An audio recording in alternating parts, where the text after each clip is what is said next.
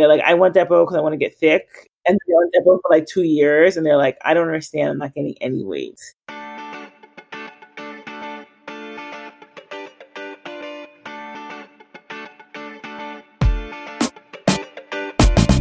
Hi, this is Alice. This is Shefali. And you're listening to Peds Admin. Alice, today we are back for another part of We're back with our favorite birth control series with Dr. Natalie DeRosso. Yes. Natalie is finishing her adolescent medicine fellowship at Mount Sinai in New York. She is also a formal advocate through Physicians for Reproductive Health, and she is here to talk to us about long-acting progesterone. Amazing. I can't wait to get started. Let's get to it. What's the next one on? So the next one is actually, it's a 3-year implant that goes into your arm. We usually put in your upper forearm. I try to use like the non-dominant arm when I do it. And it's 3 years, FDA approved for 3 years, but also like the Mirena, there's been some good studies to show that it can last up to 5 years. So 2 additional years of life. So I do always talk to patients, like if you want to keep it off label, because I have a lot of people now coming in, having gotten it in 2017, that you can keep it off label if you want. And that's also promoted by Planned Parenthood.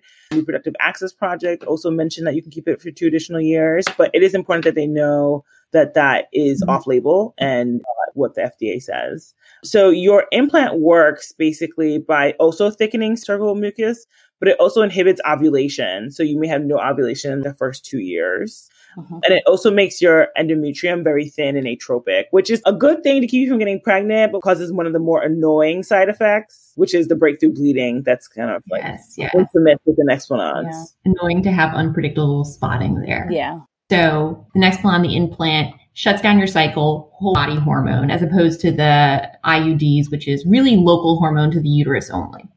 Yeah. I mean, I think that it's hard to say that the hormone's not going to go anywhere, you know, like I or that it's going to be someplace in your bloodstream, but IUDs work very locally, which makes them great for, you know, dysmenorrhea, endometriosis, because they are right there where the action is at. But yes, your implant goes in your arm and it has to systemically send the hormone level throughout your body. The next one is much easier in terms of insertion. So that is like easy peasy. People also come in worried about fear for that. I think YouTube really does me a big disservice. I should probably do my own YouTube to like counter. Shut up. Your YouTube Yes. Nexplanon horror story? I'm sure You should look they're at them. The thumbnails look horrible. Everyone's always making this angry face and like pointing to their arm. So when I explain the implant, people are usually pretty nervous. I try to reassure them that it's fine. I always start off with this conversation we're having to get consent is actually longer than the next one on placement. Like for the placement, it takes like seconds. And then I let them know that the device is a small rod-shaped device about the size of a toothpick that's going to go right underneath their skin and their upper arm, which they should be able to feel at all times. Typically, when I'm going to do the procedure, I let them know that I'm going to first measure where it's supposed to be, because there are an exact measurement as where you're supposed to put the Nexplanon, so you can avoid any vessels or nerves. And then I measure, I clean their arm, of course, to make sure the area is sterile. I put a little lidocaine. That actually probably hurts more than the actual putting in the device, because it's, you know, the little lidocaine is a sting and a burn. And then that's going to be the worst part of the whole procedure. And then, you know, I just tent the skin and I insert the device. And then I make sure after I've placed the device that they always feel the device. And so they know exactly where it's located. In terms of risks with getting the next one, I do let them know you may experience some bruising. There's always, anytime you get any kind of device, there's a risk of infection, even though we do it sterilely, but they should always know that's always a possibility and to watch out for that. And then, you know, I talk about migration because people worry that it moves. I mean, honestly, the next one, as long as it's in the right location, it really should not move at all. I think the manufacturer says in 3 years, it moves like 1 centimeter max. So I reassure them that it doesn't move, but I also reassure them that if in case at some point in time they feel like they cannot feel the Nexplanon, it'll show up an X-ray. So you can go to someone's arm and find the Nexplanon. And that's pretty much like, you know, with the risk of the procedure. The next one usually results in a longer conversation about the side effects, breakthrough bleeding. So we talked about breakthrough bleeding and why, but can you comment on what it's going to do to their monthly period? So it's gone. So I tend to be a little aggressive sometimes with patients because Sometimes I don't like listen. Like I just had someone the other day who had a long conversation about their period in Nexplanon, and she was like, "But I'm waiting for my regular period to come," and I'm like, "So that's not going to happen anymore." So IUD and an Nexplanon, you should not expect to get a regular period. Okay. If you do, that's great, but for the most part, you're going to have an irregular period because you're constantly getting a small dose of progesterone, which can, for a lot of people, make you amenorrheic. And so I say, like, forget the days of like counting your period and knowing exactly when it's going to come. That's out the window. In terms of the breakthrough bleeding, it really depends on who it's going to happen to. Not everyone has breakthrough bleeding. Some individuals are getting Nexplanon and they don't have a period for 3 years. Other people, another percentage, sometimes I just say it's like a third is going to have some breakthrough bleeding here and there, and I'm not going to know. And then another third is going to have spotting, and they're going to have continual spotting. I let them know that I like to watch your bleeding pattern for the next 3 to 6 months, the trial period, to see what your bleeding is going to be like. If you're still bleeding at the end of 6 months, you're probably still going to bleed the whole time you have the device. It's also very light. Some people, they worry that the bleeding is going to be heavy. No, it's kind of like your end of your period bleeding where it's spotting. Sometimes you feel like you're bleeding, sometimes you're not. But it is still annoying. And I do let them know that we can try to treat the bleeding. I can give you, of course, the pills on top of the Nexplanon. Because what happens is sometimes the progesterone only makes your uterine lining so atrophic that you're just kind of spotting, and you need a little estrogen to help stop the spotting.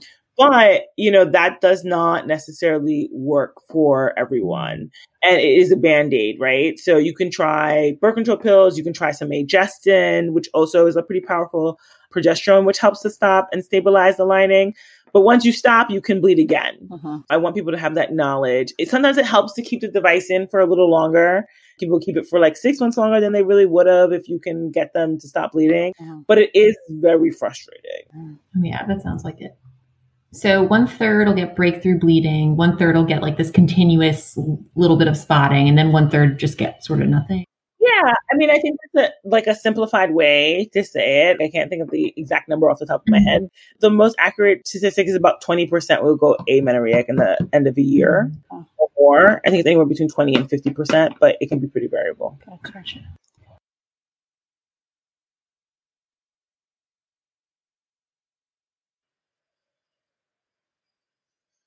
So we've talked about hormonal and non-hormonal IUDs. We've talked about the progesterone implant. Let's talk about Depo. Oh, Depo.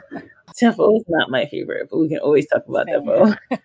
Depo's not my favorite, but I have patients who love Depo. Yeah. They will be on Depo forever. They don't want to hear anything else but the Depo. They're like, I just want the shot. It's very popular here. I feel like everyone in our adolescent experience, it's super popular. Yeah.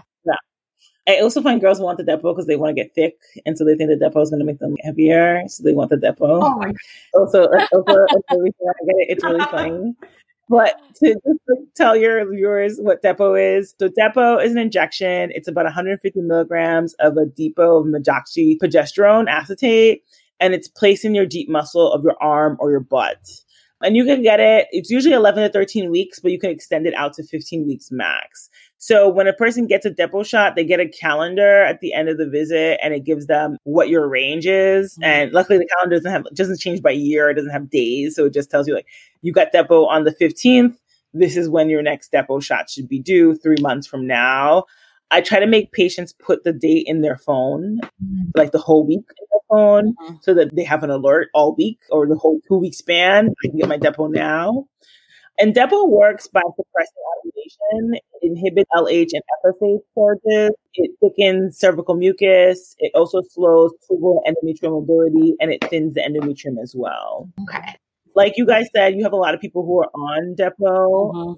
And Depo can be used pretty widely. So it's good for people who can't take estrogen. So if you have a history of migraines, if you have on estrogen, then Depo can be really helpful. Oh, that's interesting. It's also helpful for like people who have seizure disorders because it helps to increase your threshold for seizures. So it can help decrease the activity of your seizures. So might help migraine with aura, might increase your seizure threshold.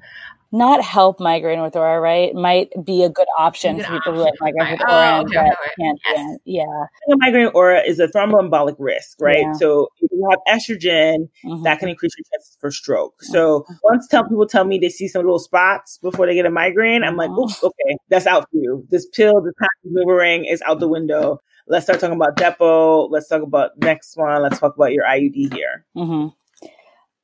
I feel like I've heard the rumor a couple times that if you have sickle cell, Depo might reduce your frequency of pain crises. Is that something that you talk about or that you practice, or do you just sort of? So I don't really talk about it as much because I don't have a lot of sickle cell patients. Where I am, surprisingly. But it is something to think about. There were some studies that show that it can reduce your acute sickle cell pain crisis by 70%. Wow. And so it is definitely something to think about. I also, if you think about like, if your pain crisis is associated with your period, Depo is also a good option, right? So Depo, after a year, about like 50% of people have no period. And so anything that's like pain crises, seizures, if you have a history of really heavy bleeding, you've got a von Willebrand disease or something like that, or some kind of blood diathesis, then you might want to think about Depo in the long run because it will stop you from bleeding. The only tricky thing about Depo is in the beginning, you might have some heavy bleeding and you might bleed for a while. Anywhere like the first cycle, people often will have some bleeding that can be persistent. I usually tell people it takes like 2 to 4 cycles to see what your bleeding pattern is going to be like. But 2 to 4 cycles on Depo, you're talking about that's almost a year. Oh, yeah. That's a little bit amount of time. So irregular bleeding in the first shot is really common. Even the second shot, I'll kind of see how things go. Most people by the second shot are, they're kind of under control. But like I said, it can take anywhere from 2 to 4 shots to have no bleeding. Okay. Oh, that's interesting. And so it stabilizes the uterine membrane, but it takes a while to do so. Am I thinking about it correctly? Well, it makes the lining thinner and it just takes you a little while to kind of get to the point where you're not going to be bleeding. And then let's see. I feel like I've also heard some, in terms of risks of Depo, I've also heard some vague things about bone health. Is that something that you think about or consider to be legitimate? So everyone loves to talk about bone health with Depo. And just to say, like, most women should be thinking about their bone health in general, as young women who don't talk about it, right? Until you're like postmenopausal and you're like, oh my God, I can't fall because I'm going to fracture myself. So you need estrogen for bone health. And what can happen is if you're on Depo for a while, you can have like a low estrogen and people are worried about whether or not that will affect your bone density. But studies have shown that the bone density or like the decrease in bone density is actually reversible. And so I think in practice, we don't worry about it so much. There is no recommendation about when people should get DEXA scans or things like that to check on their bone density. We do encourage increasing your calcium, increasing your weight-bearing exercise, having a healthy diet to help your bone health, and kind of explain that while this might make your bones weak in the interim, once you stop, it should reverse and have extra issues for like an increased osteoporosis risk. Okay. Oh, that's great. So they sort of get the bone density back. Yeah. I mean, I would think if you're worried about bone density, like I think something like anorexia will cause much more long-term risk of your bone density than Depo actually will. But the one thing that people also talk about with Depo that I think is important to talk about is weight gain. And that's a pretty valid concern. People are always worried about weight gain with Depo or weight gain in general, birth control. Depo is probably one of the few birth controls that we can actually say studies show there is possibility for you to gain significant weight. And that can be anywhere between like 5 to 16 pounds, 5 pounds in the first year and 16 pounds after 4 years. Okay. And if you're already overweight when you start Depo, so if you already have a high BMI, you actually will likely gain more significant weight than somebody who's overweight and on a birth control pill. One study showed that you could get up to 9 kilos, which is like almost 20 pounds more than somebody who's already overweight and on pills. Oh, wow. But if you're thin and you're on Depo and you did like the first year on Depo and you didn't gain any weight, you're unlikely to gain weight as well. Which is why it's very funny, and I mentioned before about how I have all these thin girls who are coming in for Depo.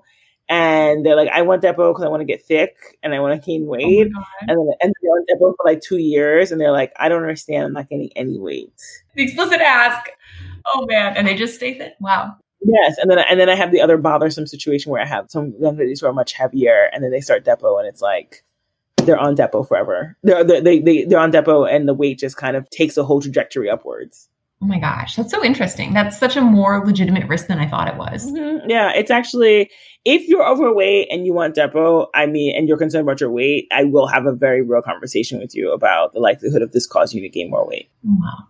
All right. Well, thank you guys for coming on that journey with us as we talked about the long-acting progesterone. Mm-hmm. That was a great conversation. Yeah. Between Depo and Nexplanon, a lot of similarities and a lot of differences. Exactly. So we definitely appreciate it, Natalie, for talking to us about this. Mm-hmm.